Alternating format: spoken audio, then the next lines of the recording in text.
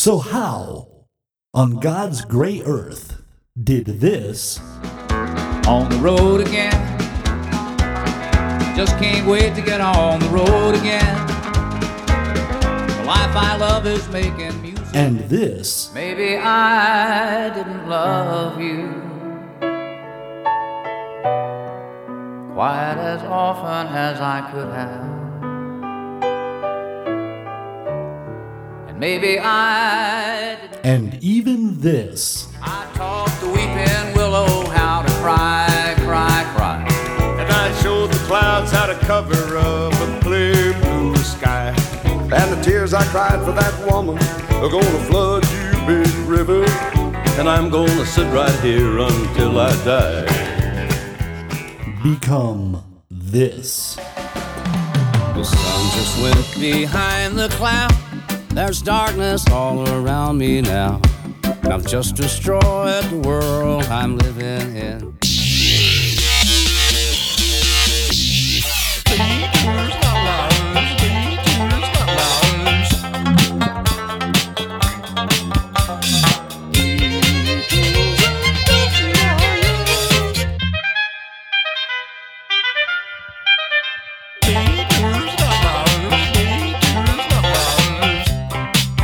You are listening to Detours and Outliers, the podcast. They didn't stop to ask if they should. Howdy, Mon. You're listening to Detours and Outliers. Irie. The podcast where we take a closer look at that one album in an artist's discography that sticks out like a sore thumb. Maybe their best album, maybe their worst album, but it's that one album where the artist was so preoccupied with whether or not they could, they didn't stop to think if they should. This week on the panel we have Logan Renard. Matthew Marr. and my name is Scott Livingston. We're on Twitter. We're on Instagram. We have a Facebook group. And we even have a website. It's detoursandoutliers.com. And we have an email, detoursandoutliers@gmail.com. If you have any suggestions for albums for future episodes, just drop us a line. We also humbly ask that you take a minute and go into whatever podcasting application you have and rate us 6 out of 5 stars, and if possible, subscribe. So on this week's episode, we are discussing Countryman by Willie Nelson. This is the album that I would often use as an example when I would tell people about this podcast. Like, well, what do you mean? I'm like, well, it's Willie Nelson's reggae album. So this is Willie Nelson's reggae album. I guess we start with 2 questions. What is your relationship with Willie Nelson, the artist, and your relationship with reggae, the genre? You go. Willie's awesome. I mean, he's a fantastic songwriter. Great. I don't know. He's founder of kind of outlaw country movement. And sort of an interesting country iconoclast. Yeah. Maybe. And it's no secret that he's a big fan of smoking weed. Well, Yeah, and as far as reggae music or Jamaican music, a big, huge fan, and by no means an expert, but love all kinds of Jamaican music from present day, going back to the 50s and 60s with early original ska and calypso music and things like that. And this is an interesting, they were really trying here. Yeah. It's an interesting ode, and there's a lot of stuff from this time period that's similar in they really liked this stuff and they wanted to try to get into it, and this was should note the album Yeah. did come out in 2005, so So I'm a very big fan of Willie Nelson's public persona. there you go. I really am not that familiar with his discography. Very familiar with the hits that he's had. You know, did like the. He was a member of the Highwaymen, right? Yeah. Yep. And that was, that was very exciting in a sort of super group kind of way. Yes. I am a big fan of his. When I've seen him, on not live performances, but recording of live performances, I'm a big fan of his guitar playing. Yeah. I marvel that that he's played a classical guitar rather than a steel string acoustic, which is favored by most country players for virtually the entirety of his career. True. And there's even there's at least one song on here where his soloing features is prominent. So Yeah. and all of that. As far as the reggae goes, I'm rather excited about this podcast because it seems like this is something where you could really experience Willie Nelson out of the comfort of things that he's much more typically known for. True. I mean, Willie is second only to maybe Johnny Cash, the most acceptable country artist to like if you don't like country. Yeah, just for anyone listening who doesn't know, and this is crude and quick, but Willie back in the day, famously was kind of rejected by Nashville. He was a good songwriter but he didn't have the look or the polished sort of persona that Nashville was about at the time. And, he, along with like Waylon Jennings and cats like that, sort of tried to make it in Nashville and were rejected and ended up kind of creating the outlaw country thing that they're known for. And he did write Crazy for Patsy Cline way back in the day. And there are pictures of him in his early career. He kind of looks like, George Carlin when he still wore a suit, still had dark hair and clean shaven. He does. You can vaguely recognize him, but he went through the same sort of transformation where he just stopped trying to please the masses or the I mean, with all the establishment, the famous outlaw country people, it was all the stuff that Nashville was trying to cure them of so they could be saleable. Yeah. When they realized they were just flat out not going to make it in Nashville, they really leaned into that shit. And Willie with the bandana and the joint and the pigtails or whatever he is. And there is, for those who may not know, we are recording this in Denver, Colorado. And in Colorado, smoking marijuana, purchasing marijuana, enjoying marijuana has become a legal phenomenon. And Willie Nelson even has his own brand of weed available here in Colorado. Yeah. Willie and Snoop Dogg. So, I think they actually send each other Christmas cards, which is, again, I think a lot of the reason this album exists is not because of Willie's great love for reggae music as much as it is his great love for certain herbological substances. Hey, let's talk about that real quick with like the connection between reggae or Jamaican music and country music. And there's a fascinating tie in there, which is, what became reggae and dance hall and dub and things like that evolved out of ska music in the 50s and 60s. And where that came from was, I mean, this is sort of a legend, but let's go with it. It's true. Probably. Why not? It's Wikipedia why not? True. Print the legend. But the good folks in Jamaica had this kind of basis in calypso and lindo music, which is sort of traditional and has African roots and things like that. But they were also hearing music from the States via crappy transistor radio or shortwave radio, and they were getting whatever was close to them. And one of the stories is that the way you get from early ska, which is kind of like big band jazz dance hall music, to rocksteady and eventually reggae, is you hear a bunch of Cajun music from the Louisiana and stuff like the Meters and funk, and you also hear music out of Nashville, and you hear it in really kind of crappy, low quality. Yeah. And so a lot of the speculation about how Jamaican music kind of formed in the 60s and 70s was that they were blending kind of the tight harmonies of Nashville and the kind of weird off-kiltery kind of Meters-ish kind of, not quite prunk or not quite funk, but sort of proto funky stuff out of New Orleans, and they were doing it.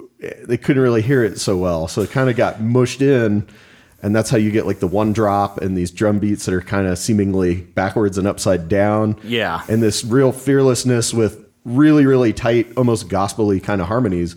That shit all comes straight out of Nashville. Yeah. The Carter sisters and whatnot. I mean, yeah. There is some connection, but it's still, again, I don't know how much connection Willie Nelson personally had to reggae. No, and I think prior to when both of these forms were kind of in like crucial early formative days, like they had no idea each other existed or were influencing one another. So. And this, to reinforce that point, this album was recorded in Ocean Way Studios or Ocean Sound. I get them confused. But either way, Los Angeles, California. Yeah. So this wasn't even, a Gulf recording or a Miami recording, and certainly not a Jamaican recording. No. It is actually, oddly enough, even though this feels very 2005, it was actually started in 1995 when Don Was and Chris Blackwell suggested the idea to Willie Nelson, and he got about halfway through it when the record company dissolved. And then like 10 years later, I think Lost Highway came in and sort of helped him finish it. But it does... Well, and, Chris Blackwell...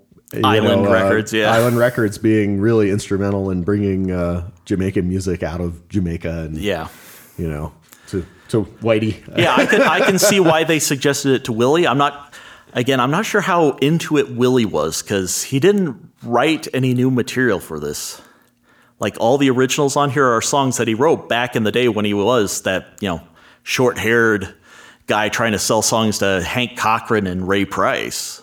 I didn't realize it my first time through, but then I was like, well, let's see if he has other versions of these songs, and they're all from like his first and second album from I was looking at 1962 or whatever. I'm like, oh, well.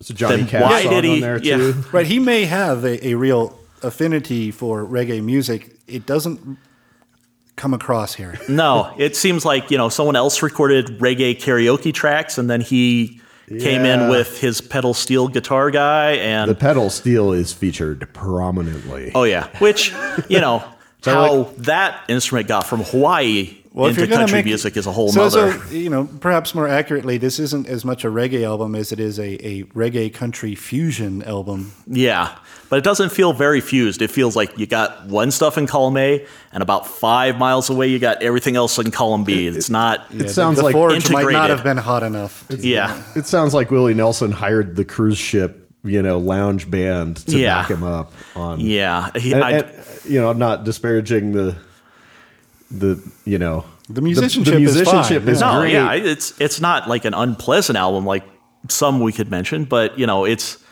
actually, I think the most disappointing thing about this album is how boring it gets by the end of it. Yeah. I'll just say it right now. The first few I'm like, oh, this is cool, and by the end I'm like, yeah, they all kind of start to sound the same. Yeah, I don't know. I liked it. It's a fine album, but it does have this. It does have this thing where it sounds like two different styles smushed together, and maybe like a piece of tape or two, but they do not meld at any point. They kind of are. You could, with an interesting stereo mix, you could have a country album in one ear and I was just going to suggest calypso album in the other. Yeah, one band in one ear, one in the other. Yeah. There's certain instruments that clearly Willie's brand brought, and there's others that done that yet. Yeah, we're already there. Well, do we want to dive into it? I think the first track is "Do You Mind Too Much If I Don't Understand."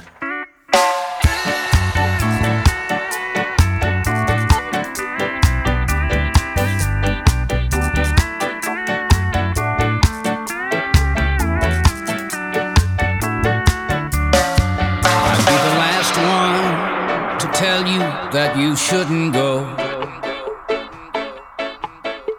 and the first to say be happy if you can,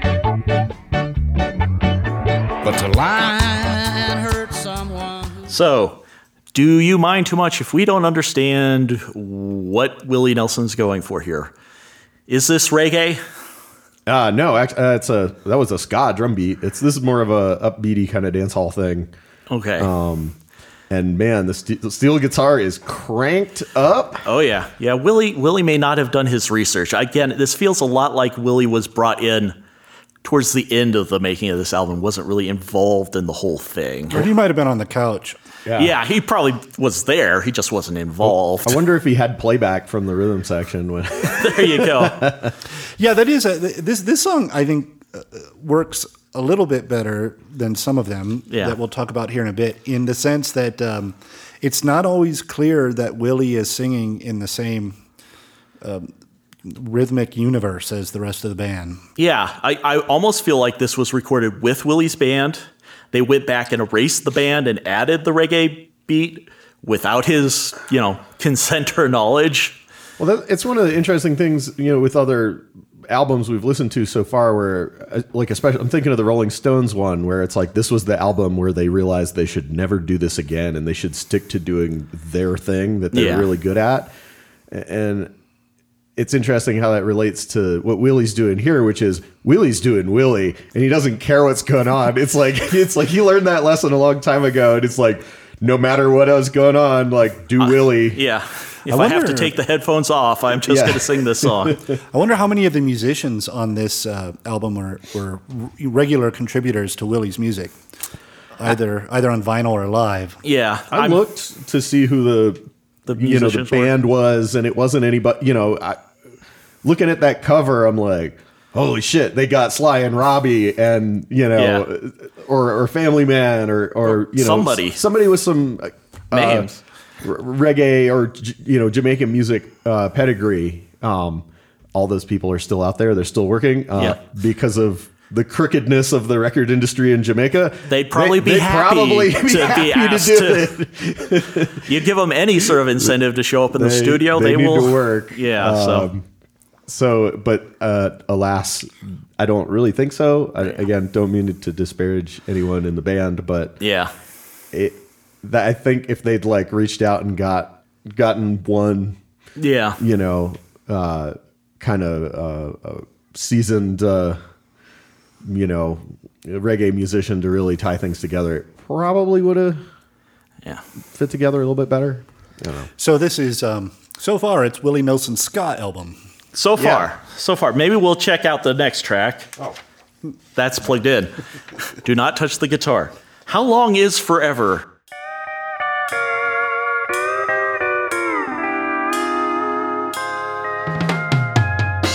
I fell too hard and much too deep in love with you, and I let you come and go at will, it seems. But you're back again, this time you say forever. But I wonder just how long forever means. So, How Long Is Forever? It's apparently 3 minutes and 19 seconds. This is one of his early hits from 1962-ish. I mean, apparently it was recorded by Ray Price as well as Cliff Richards. The thing is, I have this really bad album I bought like back in 92, 93 called Is It Rolling Bob, which was a bunch of reggae artists doing Bob Dylan tribute. It was pretty good, right? Well, if they had really good reggae artists, it probably would have been, but it seems like they just got sort of very generic, not that good reggae artists. I'll have to listen to that one. But that's kind of what this feels like, is they recorded a tribute album to Willie Nelson in the reggae style, because I think there's a whole series of these. Yeah. And then just got Willie to do the lead vocals.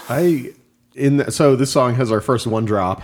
All right. Yeah. So, and the tempo is not completely, one thing that people it's not raging, right? It's miss about reggae stuff is that it is characteristically really, really slow and kind of sleazy. Yeah. And so I'm not feeling sleazy. I don't feel like I need to take a shower or anything, but it's not. It's closer than the last song. Yeah, it's closer than the last. The music is very happy.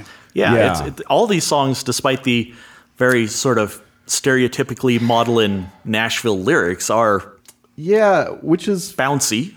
That's funny about country, and I mean that's more of another thing where maybe they have more in common than they don't, is Jamaican music, reggae in particular, is kind of pissed off angry music, and it gets mistaken for this tropical happy stuff. And I think that's pretty funny. You could say the same thing, especially outlaw country, where it's like, yeah, people like to listen to it in a bar while they're getting drunk and having a good time or dancing to it. And it's like, the song's about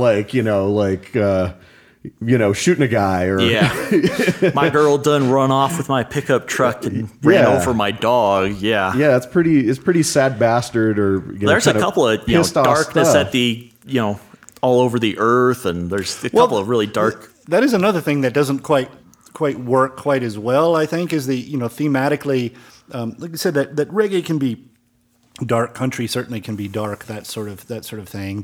But it also seems that at least the more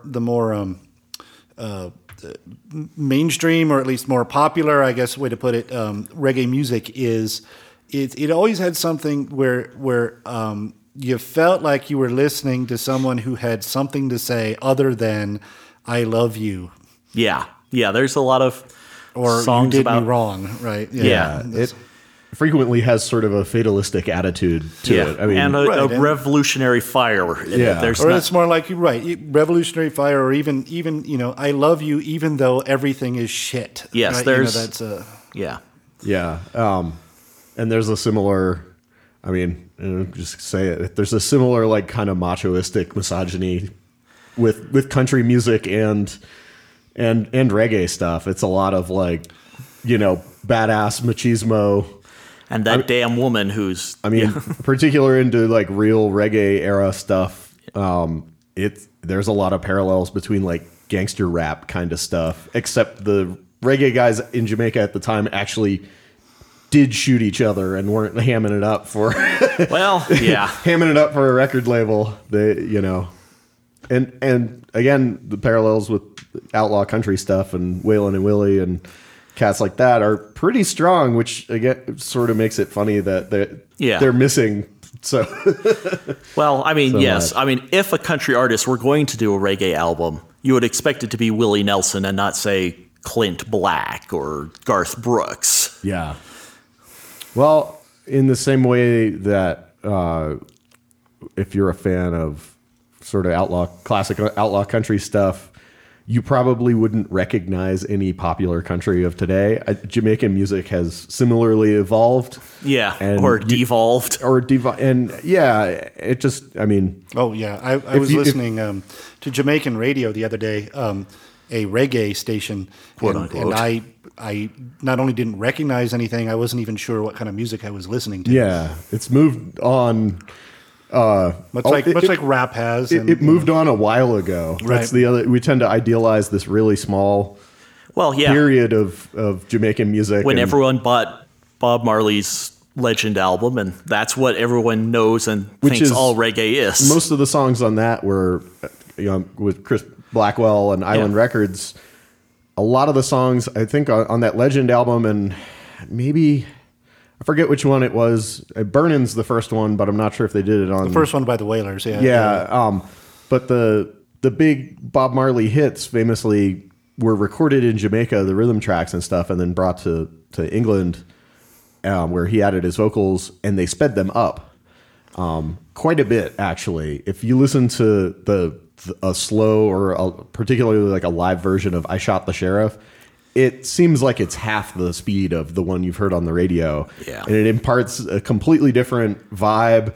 All of a sudden, it's this really sinister... Yeah, well, someone's getting shot. It shouldn't be as fun to dance to as it is. Exactly. And so I think Willie might be working off of the wrong source material. Yeah, well, like I said, I don't think he did a lot of research. He didn't bother to write any new material for this.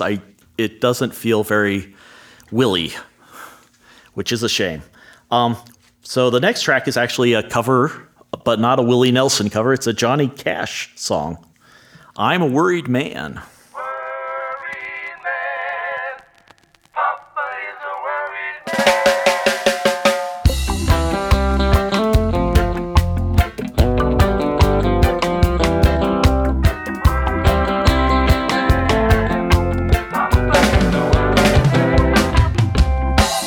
Place I go to draw my pay closed the door on me today.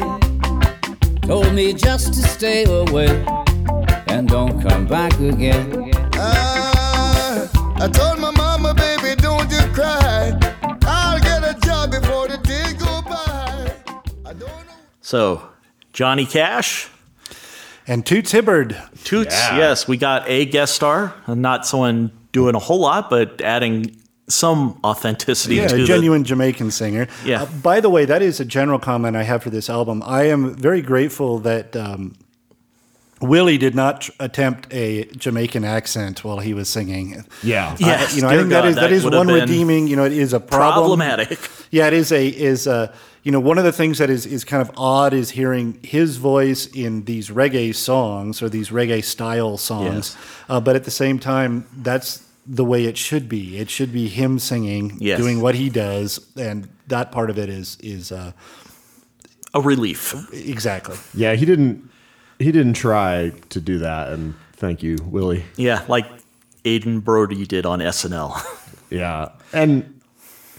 I mean, Any number of white Oh. people over the years. yeah, it's kind of problematic. Yes. I think this song lyrically works well in this particular style. Yeah, the Johnny Cash song seems a lot more suited to this style than any of the Willie songs so far. And this has like a rockers beat, so it's like a eighth notey bass drum thing. It's a little bit more propulsive, and it's interesting to hear Toots and Willie kind of singing at the same time because you kind of get somebody who's a little bit more in tune with the feel of the rhythm, and then somebody who's kind of doing their thing over it, which made me think, this would be a great William Shatner reggae album if you just use the same backing tracks and maybe mix the pedal steel a little bit quieter. There you go. Well, I'm glad you mentioned that. That is something that I had thought of earlier as well. The thing about, I know it is fashionable and for good reasons to make fun of William Shatner. The having listened to a bunch of the stuff that he's done, it really is hit or miss. There are times where it seems like if he's on an album where he is part of the music, it makes for good listening. Yeah. And the other ones where he just is sitting Phoned on in top later. of it, right? It just doesn't quite fit. It's very sticky. Yeah, the 2004 album, what's it? The one Ben Folds did. Oh yeah, Has Been. Has Been. That one's great. But some of the other ones since then, and like the one with like Rocket Man and all the guest Right, stars. where have he been a does all little less- the space oddity kind of stuff. those are a little shticky and hacky and not as Exactly, and I think this album sounds probably about half and half, right? Half Yeah. of it is just it doesn't sound like Willie was really, as you were indicating earlier, that was really part of what was going on. Yeah. Right. Perhaps he was in terms of his mind. Who knows what he was thinking, Yeah, or if I he was wasn't even there. there, right? Yeah. But at He the probably same doesn't time, remember I at think this they point. had a good time making this Yeah. record. I think they got together in a studio. Willie smoked a bunch of weed and sang a bunch of his classic old songs. Yeah. Didn't have to over think too this. much. Yeah, It was like, and it's just fun. And I don't know. As much as I'm kind of tearing into the little details in this, stylistically and everything, it's like I think they had a real good time making this. Oh yeah. Yeah, I would have shown up for those sessions. It feels like maybe this album is not for us, and But was I wonder, for, It was just for Willie. it was for them. Well, there was. I did take the liberty of reading a couple of critical reviews of this. Yeah. That came out when the album came out. They were not very laudatory. No. However, fan responses were quite a bit different, and I would say the most typical response that fans seemed to have to this album was that it's fun, it's good to listen to, it's way better if you smoke a joint. Well, that's true of a lot of music. I don't know if that really should be a qualifier, but yeah. Yeah, I mean, it usually makes music better, Well, yeah. but particularly lame music. yeah. Well, maybe we should create go a in certain a attention to things that are enjoyable that you might miss if you're distracted by the noise of everyday life. Yeah, True.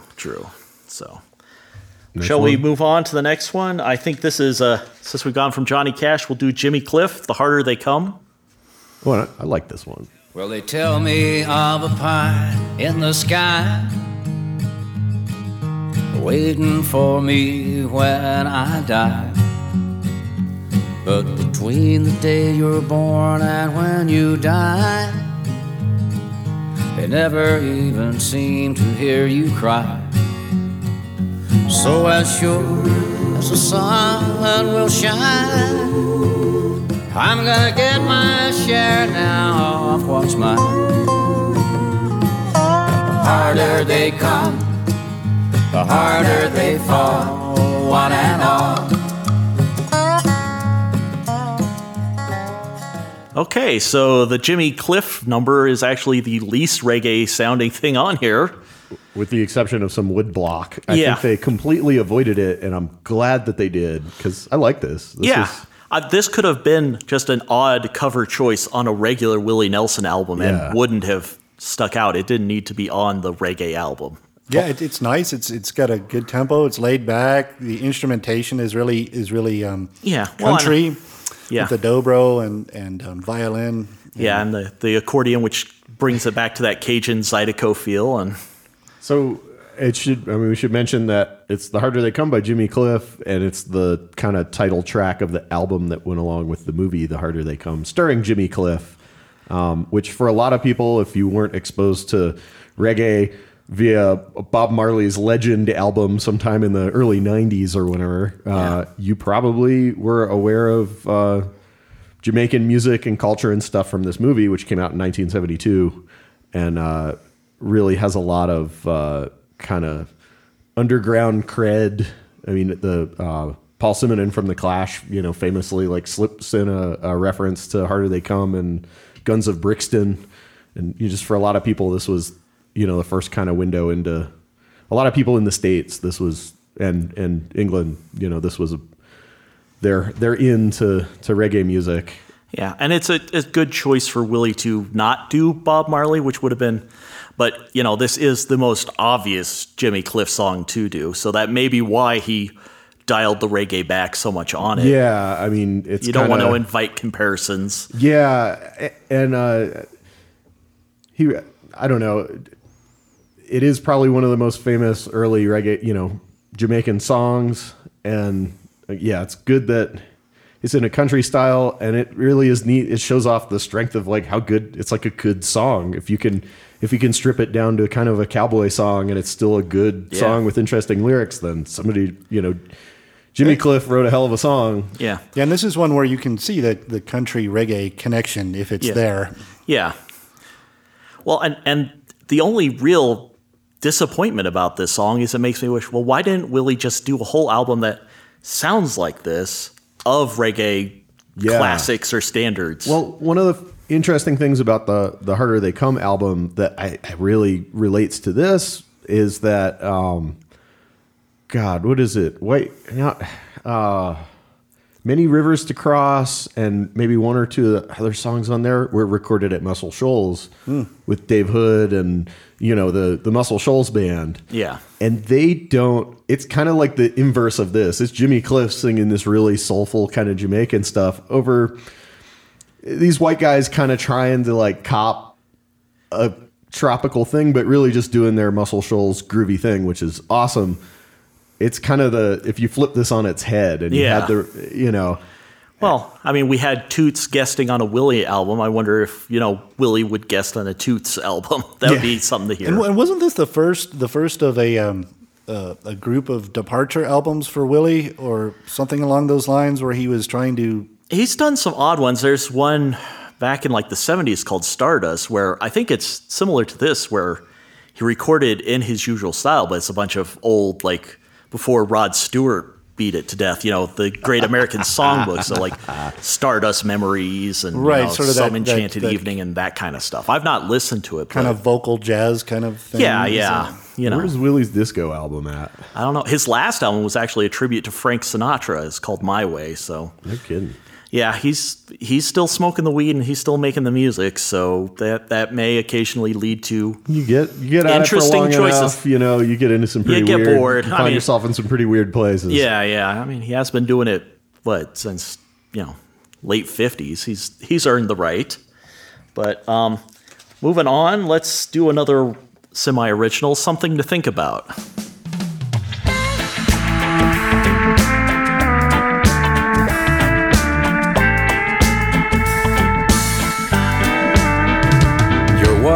just what I'll do. Now that it's over and done,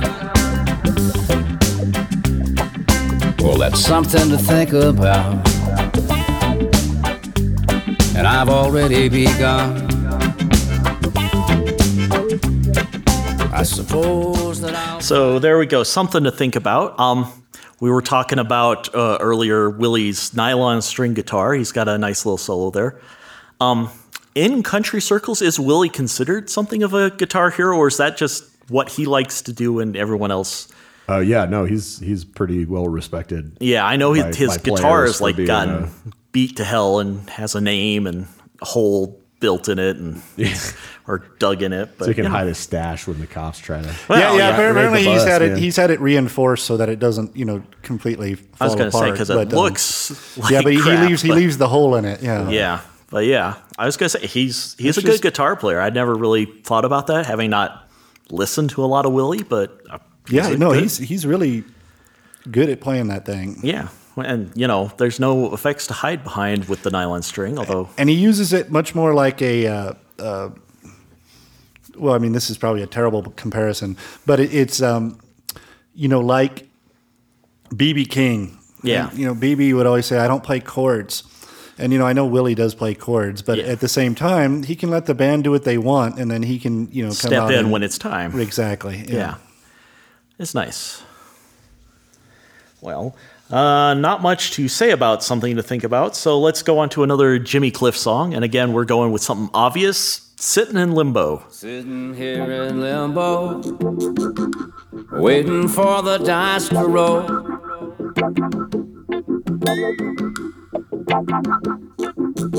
Sitting here in limbo, I got some time to search my soul.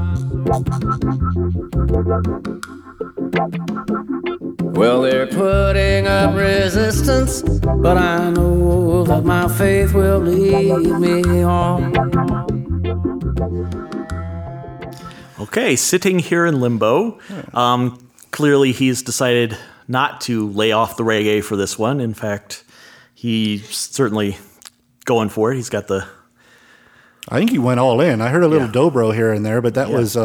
This was one of the more reggae songs. Which is interesting because on the album, the soundtrack album, it's not very... It's essentially a country-ish song. Yeah. It's way more Jamaican in nature on the Willie tune. Yeah. It is and there's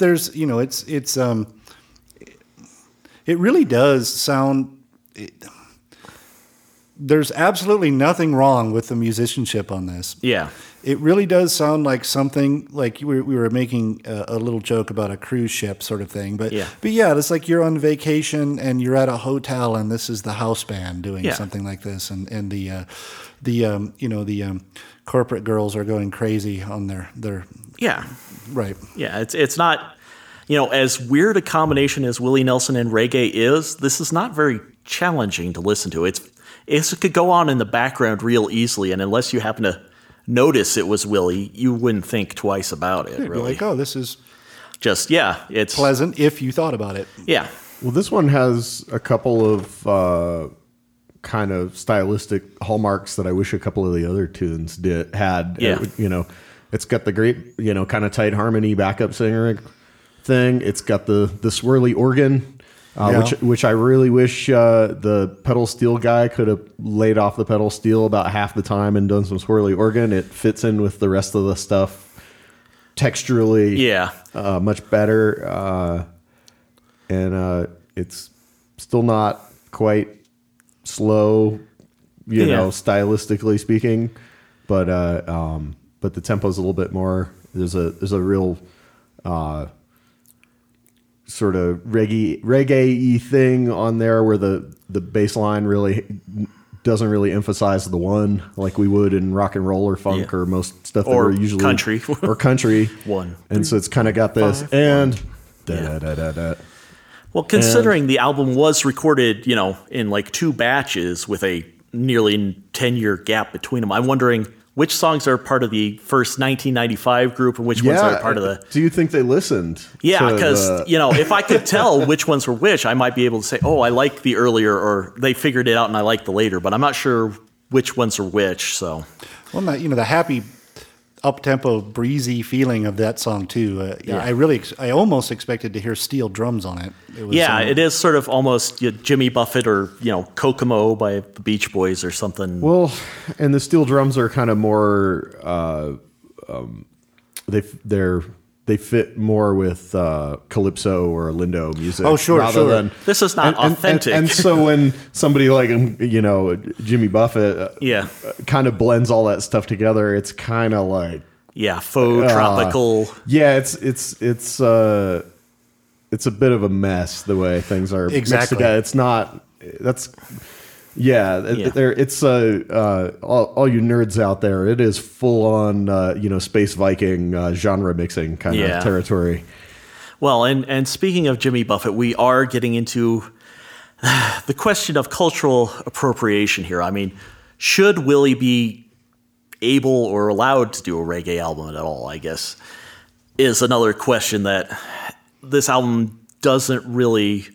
Well, the thing is, when it comes to cultural appropriation with rock stars, there have been bands that have gone down to Jamaica and spent their money there, and used local musicians. The Clash and the Rolling Stones, being very prominent, right? The Clash and the Rolling Stones certainly did that, and but they did have to flash a lot of money around to do that, So maybe Willie just didn't want to do that, or maybe he just didn't have any inclination about that at all. I do believe that 2 videos for this album were made by the record company, and they did send Willie to Jamaica to make the videos, which I'm sure he enjoyed. I'm sure, but it doesn't seem like Jamaica has anything to do with this album. No, this is more of an American's idea of what reggae music is. Then, and as I talked about earlier, like music in Jamaica has changed a lot since a popular music in Jamaica. Yeah.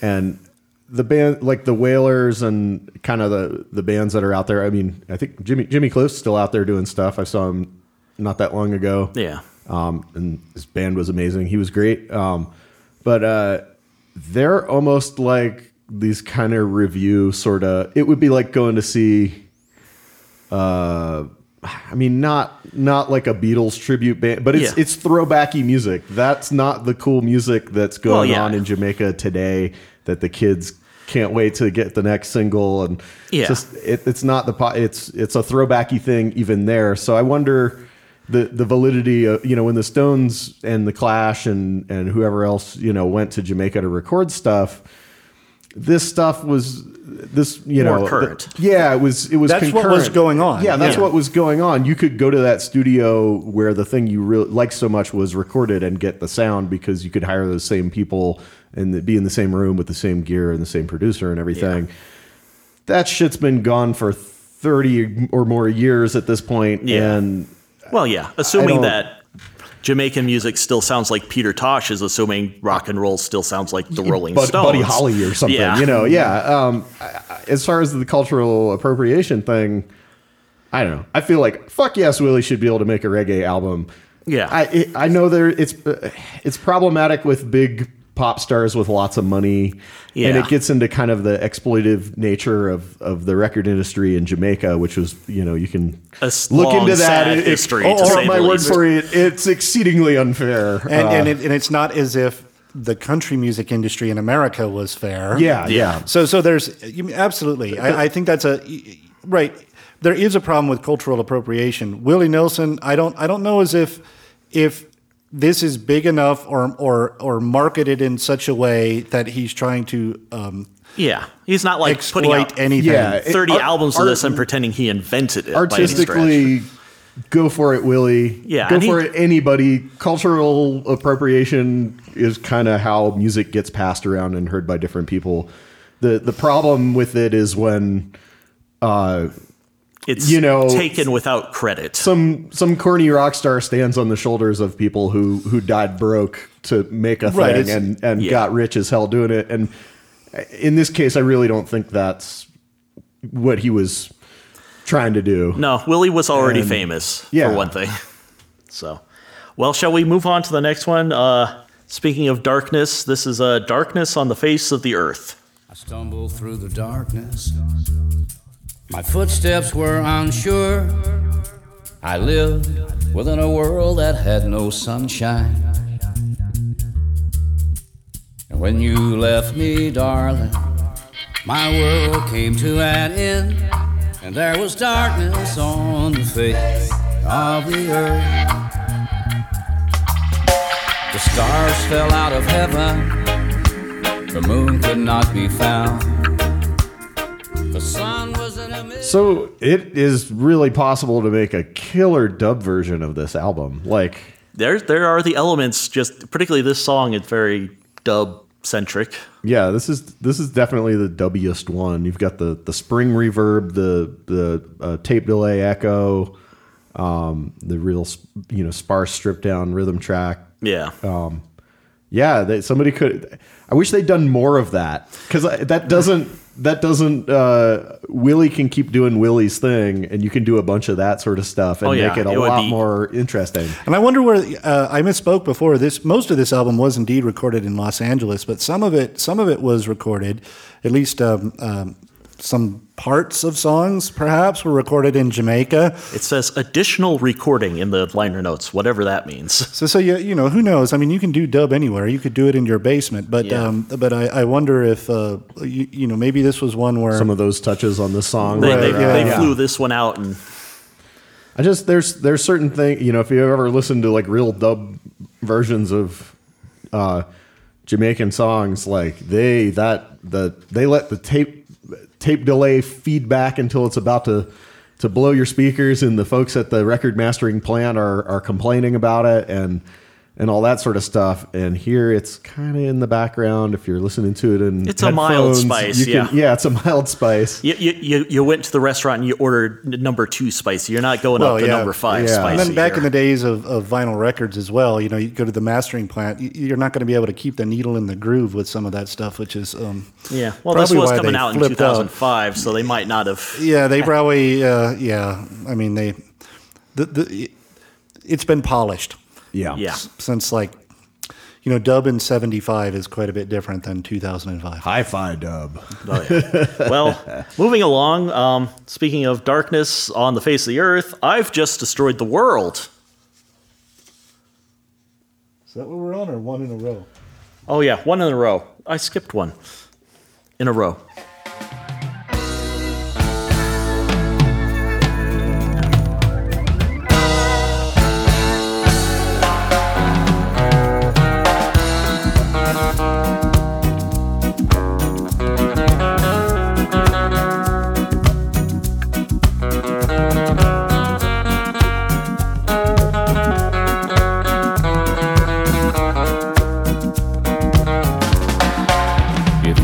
Truthfully say that you've been true just one day. All right, one in a row. We're getting towards the end of the album, which is good because these are starting to blend together. And this is more like the first one, up-tempo ska. Yeah, it's kind of halfway between rocksteady and ska, kind of. Yeah, this was originally recorded on the 1967 album "Make Way for Willie Nelson."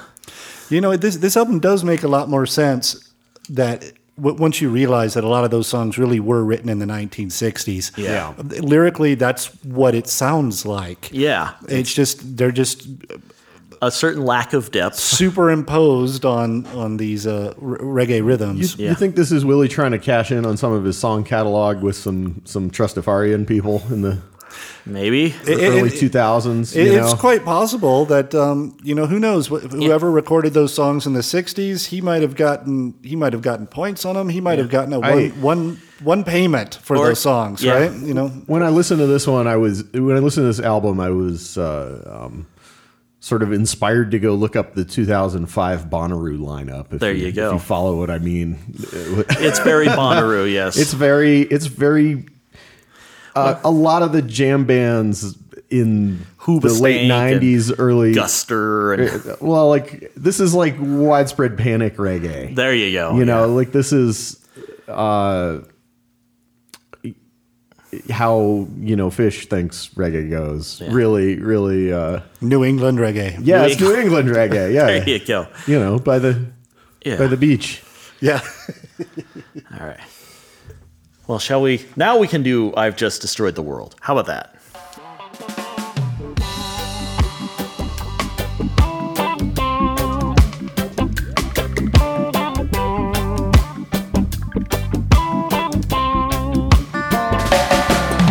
The sun just went behind the cloud. There's darkness all around me now.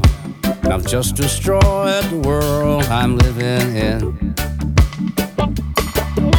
I broke her heart so many times. Now at last. So Matt was talking about, why these old songs were used. My theory initially was that, Don Was says, we're doing a reggae album for you, Willie. We need you to write 10 songs and come into the studio in 6 weeks. And in 6 weeks, Willie forgot completely, showed up in the studio and here's some old songs we can do. Play montage of Willie sitting on a couch smoking a joint. Yeah, and just calendar pages tearing off. 6 months later, Oh shit! oh, that reggae album. You think he forgot that he wrote those, and somebody was just like, Well, that was the other thing is, the thing is, he started this in 95. In 1998, he released an album called Teatro or something, where he also re-recorded this song as well as Darkness on the Face of the Earth. So he may have just been in a retrospective, nostalgic mood in the 90s and really wanted to do these songs again. I don't know. and that's not a uncommon country thing to have standards, we sort of take that for granted now that most stars or singers or instrumentalists or whatever were not writing their own material. That was a pretty weird thing until people like Willie kind of popularized it. Yeah. You sang the song catalog of the day, whatever was popular. Well, and you you discovered you got more money if you wrote the songs. Yeah. Oh, yeah.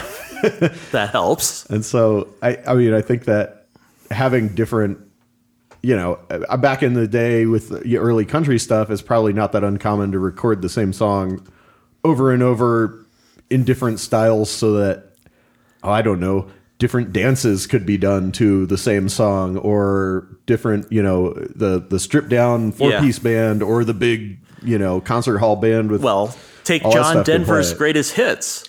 None of those are actually the actual hits. He re-recorded all of them because he got signed to a new record label, and the record label wanted to put out those songs, but they didn't have the masters. Yeah. So he just re-recorded them. And for you business people out there, right, there are different kinds of copyrights, and one of them is for the recording, the actual the mechanical, recording, right? And as opposed to the songwriting. And there's and you get different types of royalties for. So it might have been these each. were due to go into past copyright expiration, or who knows. But the song itself, not much to say about it. And and I wouldn't begrudge him if it was done for that kind of cynical reason. There are worse reasons to record a song. I think, Scott, your theory makes more sense to me, actually. Is like we had this great idea one night when we were hanging out. Probably him smoking and Don something. Rez it was, and something. We're going to do a reggae album. All right, when we meet again in 6 months, have some songs ready. And, 6 months came, and this is what I got in my file drawer. Yes. Well, I have, I think, some personal insight on maybe why this album happened, and that I was went to a lot of kind of jammy sort of shows in the late 90s, early 2000s, and there was a lot of this sort of stuff going around, and Willie was on the road. A lot of the jam, a lot of like Government Mule and that type of That jam makes a lot of bandy sense. stuff The was really All-Stars. hopping. And they all had great respect for Willie as a songwriter and a weed smoker. and a weed smoker, and culturally, it might not be the thing that if there's a movie about the early 2000s. Oh God, there will soon. Eventually, yes. This might not be the part of the culture that's floats to the top or whatever, but certainly around 98 to whatever, the commercialization of kind of jammy sort of hippie culture is going off. And I'm not saying that Willie was trying to cash in any sort of deceptive way, but this was hip and cool at the time, and you get Well, yeah, and as happens every couple of generations, the young people rediscover Willie, and I think he did have a bit of a cultural resurgence. Well, and then this sort of kind of weird styled cover album might have been like his way in. Yeah, it would have expanded his appeal to the festival circuit for sure. Yeah. I mean, he was doing cameos on The Simpsons, and he was in that movie Wag the Dog at the time. He was hip again for a moment. So I think my first real introduction to Willie Nelson was when I was a kid, and there was a Robert Redford movie called Electric Cowboy. Oh, I remember that movie. What a mustache! Yeah, and I thought it was so cool. He just had a very small part. He played a member of the band, but they just kicked back in the hotel room drinking and smoking weed. And I was like, wow, is that guy cool? He does give off cool vibes, even if you don't know or like a single song of his. Willie, regardless of what we say about this album, you are famously cool. Well, which also I think fits in with the reggae thing, because about 15, 20 years ago, I had a roommate who had a giant poster of Bob Marley on his wall. He was deaf. He still liked Bob Marley, even though he couldn't hear anything he said. I think it was because said deaf roommate also was quite a pothead. And good iconography can make or break someone. Yeah, so I think Willie Nelson may have had sort of that Bob Marley poster moment at this time. Check the cover art of this very album. Yeah, there's not you can roll subtlety. a joint on it. Maybe not on a CD, though. CDs are crappy. Yeah, this came out when CDs were. I think it was a double fold originally. Really? Yeah, you gotta. Then you could roll something. Put the seeds in them. Anyway, we're giving away too much. Let's go on to "You Left Me a Long, Long Time Ago."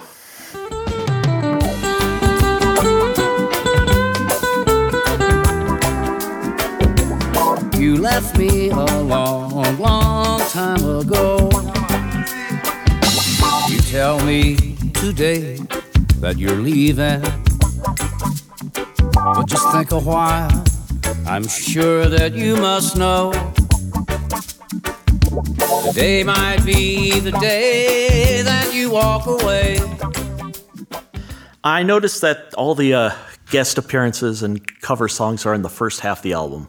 I'm starting to think that possibly Willie knew this album was going to be more of a gag gift than an actual album, and so he put the good stuff first, because this is starting to get a little repetitive. Yeah, and although I can't remember if we mentioned this at the top of the podcast or not, but this album did reach #1 on the reggae charts, which, by the way, translates to really, really low on the Billboard 100. Yeah. I don't know what their competition was. Right. But that would kind of make sense too, because we were talking about the broader appeal that Willie was garnering among the younger set at the time, and I could see that lots of people buying this. Yeah. Either as a present or as a gag or as whatever. White Elephant, yes. Right, and as long as the first few songs kind of drew you in, it would be all right. Yeah. I don't know. We have another one droppy song. It's a little bit too fast for its own good. Willie's melody at the top of this kind of made me chuckle, just in how it's a little bit not quite. We kind of talked about how we're happy that he's not doing, musical blackface kind of fake. Right. Accents. I'm glad that he's not doing that. I think there are parts of his phrasing and style that are just really kind of square peg. Yeah, at odds with what's going on around him. Yeah, with a particular rhythm or style. And there's not a lot of, most of these songs, I agree, most of them just seem too fast tempo songs, tempo-wise, to be, to be reggae songs. If he's going to do that, then he should just go all the way and make it really fast. And exactly. But he's no stranger to singing a slow song. And also, look, I am not a pothead. Nonetheless, I tend to believe that pot is not the kind of drug that would make you want to go faster. Yeah. But who knows? With today's selective strains, maybe that's what was going on. This is Jam Band Festival reggae. Yeah. This album is bookmarked on either side by the Easy Dub All Stars doing their Dark Side, Dub Side of the Moon, and then the Radiohead thing a couple years later. Yeah. And doing a really good job. There's nothing wrong with it. It's just one thing that really stands out in this song with Willie's vocals is that, we've had a ska song, a rocksteady song, a couple of things that maybe are nothing on this has been even close to be called reggae proper. If you really pure, authentic, care about that stuff, it's way too fast and way too busy. It's island Bob Marley reggae for sure. But anyways, there's these different styles, and there's profoundly different vocal stylings to go along with those different rhythms and tempos and things like that. And Willie's just kind of doing his same thing over all of it, as if it was, it would be like if you had an Iron Maiden song playing and you sang it like Buddy Holly. Yeah. And then you change the backing track to a Rolling Stones song and you sang it like Buddy Holly. It's like maybe a little bit better, but still something not quite right. Well, and I think that's what I meant earlier is as well as I like that he's not faking it. Yeah. It just doesn't. A lot of the songs, some are better than others. Like you said, maybe some work a little bit better, but it's almost like he's not there with the band. Yeah. No. It seems like he could have done a little bit more homework, and it's disappointing because I really do think Willie is a big Jamaican music fan. And a big fan of most music. I've never heard. He's not the, Yeah. He's not the redneck country singer guy you hear saying shit like, well, I like all kinds of music except for rap, No, or whatever, like. He's still plugged in. He's still hanging with new people. I mean, he just put out that song for Beto O'Rourke a couple months ago. He's still trying to out there fighting Monsanto and letting his kids play with Neil Young and whatnot. But this is, uninvolved, I think, is the problem. So let's keep going then. I guess I've come to live here.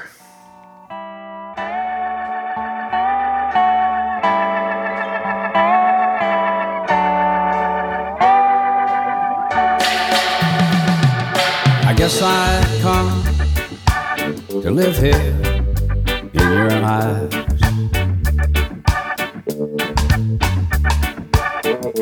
This must be the place called paradise.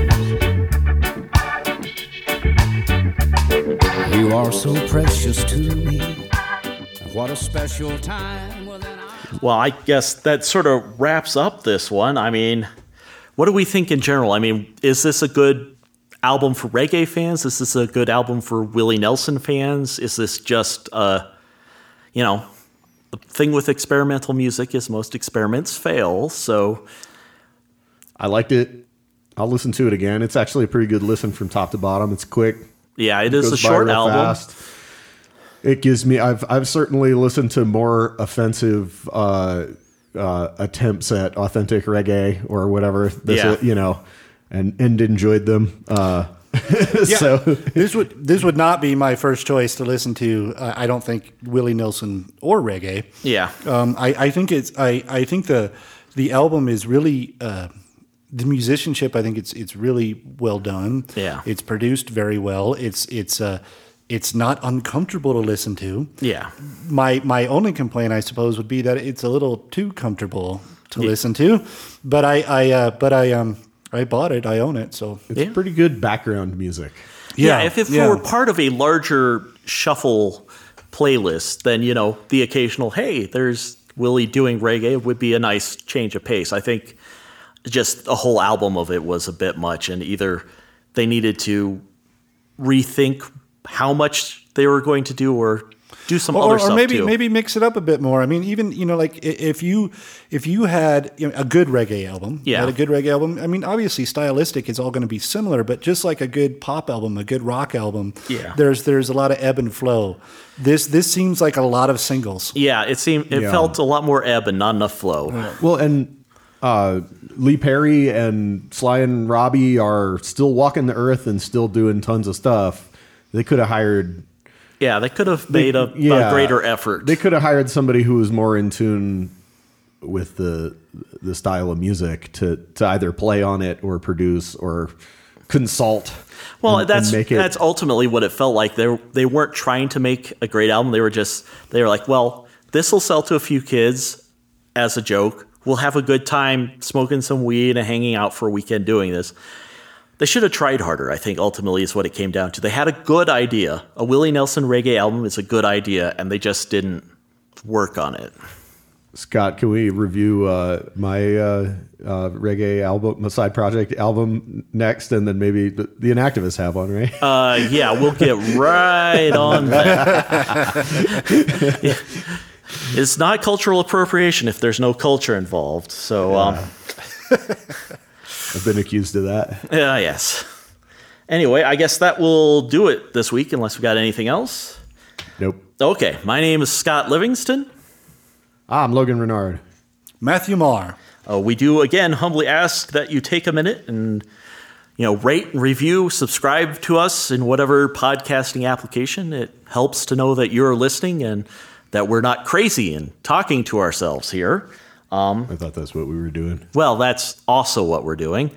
We do have a Twitter, which is at doutliers.com, as well as a Facebook group and a Instagram page and a website, which should have, all our episodes as they come out on it. And you can always drop us an email at detoursandOutliers@gmail.com if you have any ideas for future episodes, strange things. I just realized that The Ventures recorded a whole album of Jim Croce songs, so cool. We may have to find someone who knows surf music to help us figure that one out. I got the guy. I know. So anyway, tune in next week, and we'll try and figure out who this artist is.